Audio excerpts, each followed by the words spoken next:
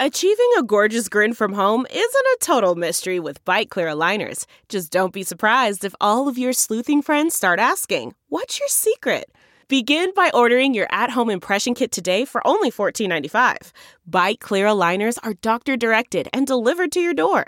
Treatment costs thousands less than braces. Plus, they offer flexible financing, accept eligible insurance, and you can pay with your HSA FSA. Get 80% off your impression kit when you use code WONDERY at Byte.com. That's BYTE.com. Start your confidence journey today with Byte.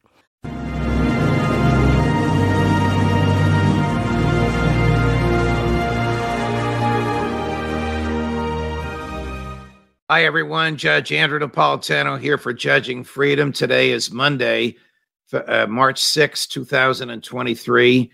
It's about 10 after 5 in the afternoon here on the East Coast of the United States. Was Alex Murdaugh properly legally convicted?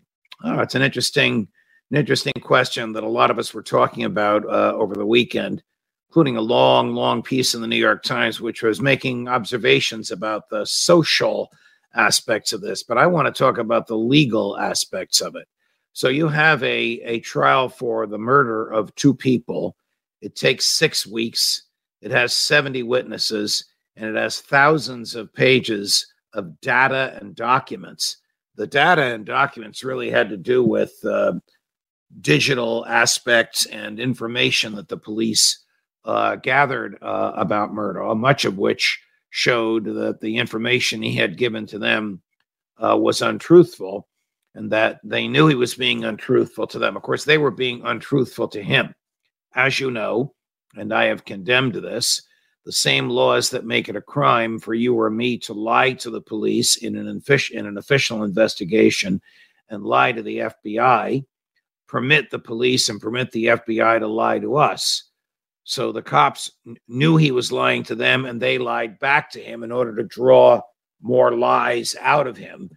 His lies were at least consistent lies, but they were lies. Nevertheless, all of this produced a lot of data and a lot of reports and a lot of backup, all of which went into the evidence that is submitted to the jury. So when the jury goes in the jury room to deliberate, they take with them the documents that have been admitted in evidence or the digital materials with a laptop or an iPad or an iPhone that will enable them to access these materials. They're not in there alone. Sometimes they ask for something else, like a dictionary, and then you ask them, well, what word do you want to find? I'll define it for you. Some judges don't send the evidence in, and they wait for the jury to ask for it. But the better policy is to send it in. In this particular case, the entire trial was filmed. So if the jury wanted to review any of the testimony, they could simply have asked the court for it. They didn't get the films of the testimony, but they got all the documents and digital data that was admitted as evidence. Why do I mention this? Because the jury has an obligation to review this. They can't just go in and take a vote. Oh, well, all 12 of us think he's guilty, so we're finished. Well, that's not fair deliberation. It is fair deliberation if the vote is not guilty.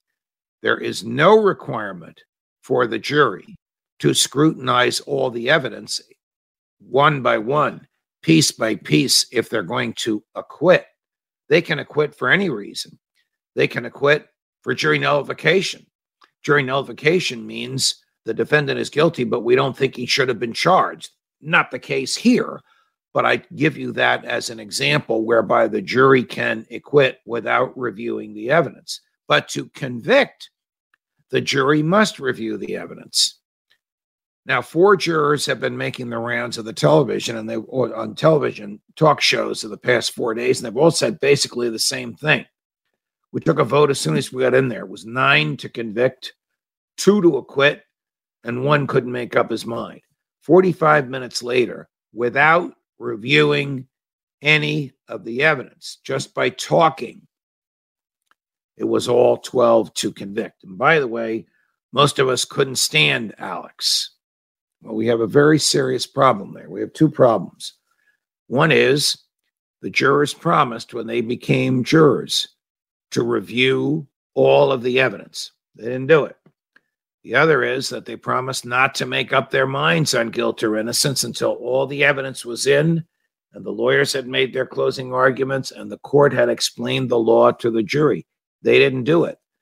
They made up their minds during the course of the trial when many of them decided they hated Alex and when many of them decided the evidence of guilt points to guilt. You can't do that, particularly in a case of this magnitude. So what do you do when the jury comes back with a verdict after just a few hours and you know it's going to take days for them to go through everything? Well, the court should say to the foreperson, if your verdict is to acquit, I'll take the verdict now. If your verdict is anything other than that, you're going to go back in that room and review all the evidence. That's what should have been done, and that's what Murdaugh's lawyers should have asked for. They did not. The reason they didn't is I think they thought he was going to be acquitted. Statistically, a fast verdict, many high percentage of the times, I don't know that there's any stats with accuracy, but from my experience, a fast verdict in a criminal case, 90% of the time means acquittal. I think everybody expected the acquittal, and that's why nobody said, Judge, they didn't review all the evidence. But the judge's job is to preserve the integrity of the trial. If these jurors keep going the rounds of national television saying, we hated this son of a bitch, we didn't believe him, he was blowing snot out of his nose, not tears out of his eyes. I'm not making that up. That's what one of them actually said. The judge is going to end up with a motion for a new trial on his hands and a very substantial case to be made for a new trial. And then everybody will be back in the courtroom again. Not the same jurors. It'll be different jurors, but Murdaugh and the same judge and the same prosecutors and the same defense lawyers.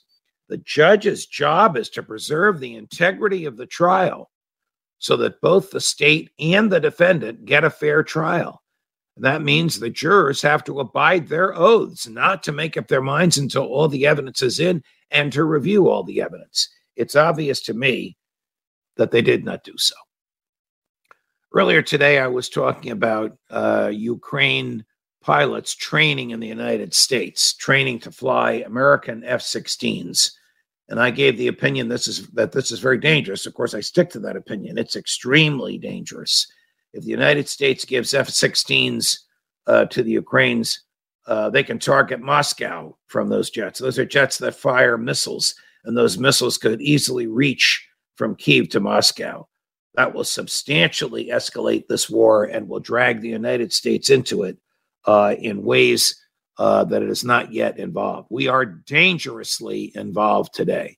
Colonel McGregor has opined, and he gives these opinions on the basis of sources that are trustworthy to him, that American HIMARS, very sophisticated movable missile launching, so missile launchers from a device that's got wheels on it that can be moved, in Ukraine, with Americans operating it, Americans choosing the Russian targets, and Americans in Poland pulling the triggers.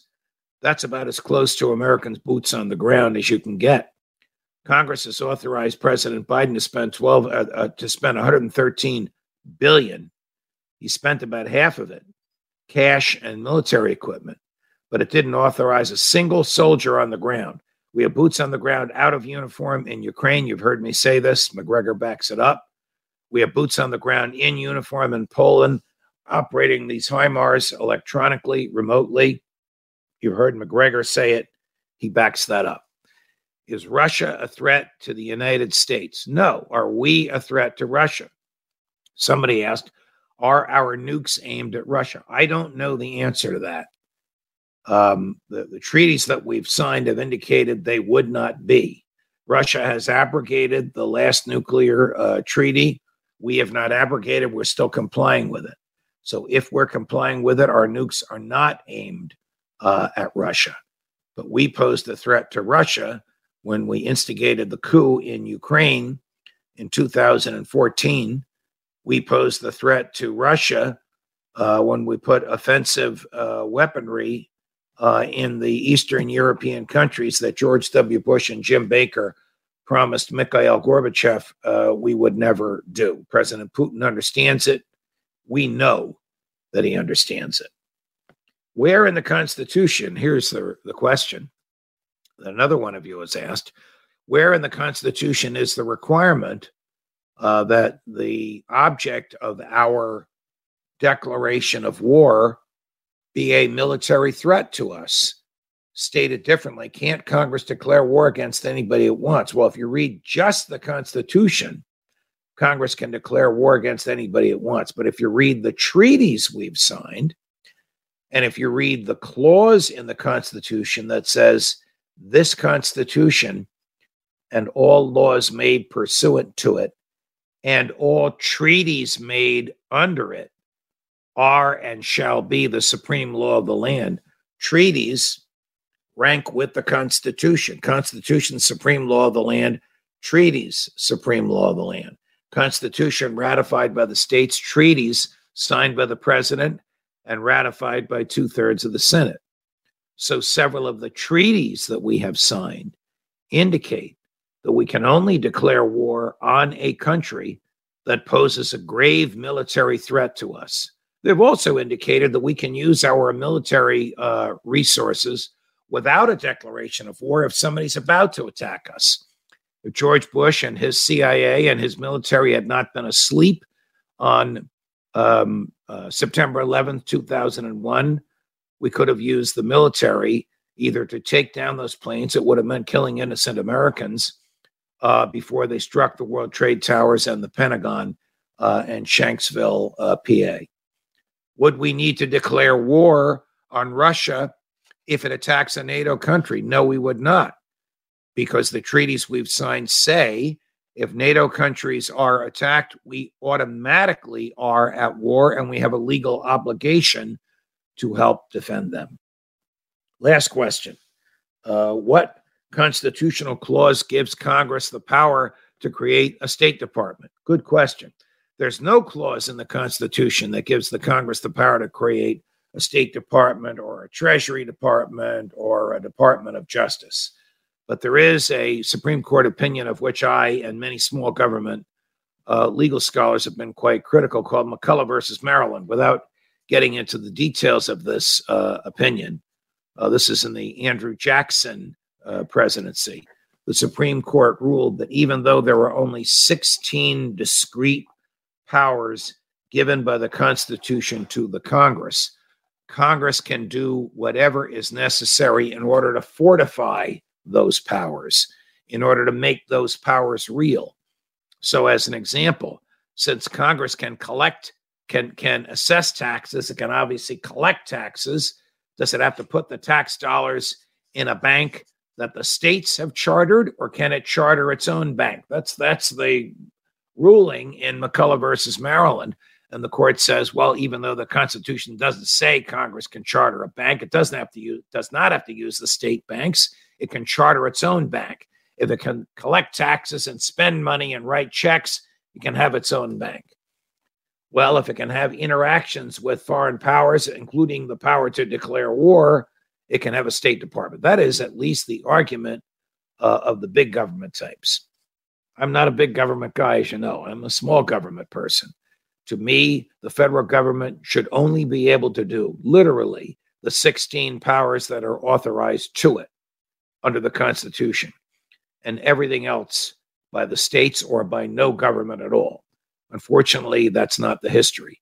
The history is that Congress gets to do whatever it wants, and the courts have pretty much gone along with it. Another example, immigration. There's no authority under the Constitution for immigration. There's authority for naturalization, for deciding who is going to become an American citizen, but not for who can come here. That authority was left in the states. But an 1875 Supreme Court opinion that had no authority cited whatsoever, it's nothing more than dicta, just the opinion of the justices, said, well, of course, Congress can decide who can enter the United States. It was one of those areas where Congress had written laws to exclude people from China, the Chinese Exclusion Act, and some Chinese women were here and they challenged the statute, and they lost their challenge because the Supreme Court, just out of thin air, said Congress can give itself whatever powers it wants as long as it has to do with nationhood. That's the Wilsonian view of the world, the Woodrow Wilson model. Congress can do whatever there is political will for it to do, as long as there's no express prohibition to do it in the Constitution. The Madisonian model, which is James Madison, the opposite of Woodrow Wilson, Madison, who wrote the Constitution, Wilson, who butchered it. The Madisonian view is Congress can only do what the Constitution expressly, specifically authorizes it to do, and all other government powers are reserved to the states or for the people on their own. More as we get it. Oh, there is one more thing as we get it. Earlier today, I talked about the Department of Justice jumping the gun and not waiting for Mike Pence to move to quash the subpoena that a grand jury served on him. Pence announced that he was going to move to quash the subpoena. He gave a ridiculous reason for it, that he was temporarily in the Congress while he was vice president, and therefore the language in the Constitution, the speech and debate clause, which protects members of Congress from being hauled into court to justify their speech or their debate in the Congress, pertain to him. I think that's a losing argument. When he said on national news media that he was going to do that, the Department of Justice moved immediately to enforce the subpoena. When President Trump heard this, his lawyers moved immediately to quash the subpoena on the grounds of executive privilege, which I think will lose because Pence has already discussed publicly what Trump does not want him to discuss before the grand jury. Pence, then, asleep at the switch. I don't know if he heard me this morning or not. I'm not the type to try and take credit for it. Had his lawyers file papers today, which they did late this afternoon, challenging the subpoena to him on the grounds that he was temporarily a member of Congress and therefore protected by the speech and debate clause. It's a loser legally. It's also a loser politically. Here's a guy, and I know Mike, and I've known him since before he was a member of Congress. We did radio together. It's a loser politically. Here's somebody who wants to be president of the United States, and he's afraid to discuss before a grand jury what he has already discussed publicly in his book. Head scratcher. More as we get it. Judge Napolitano for Judging Freedom.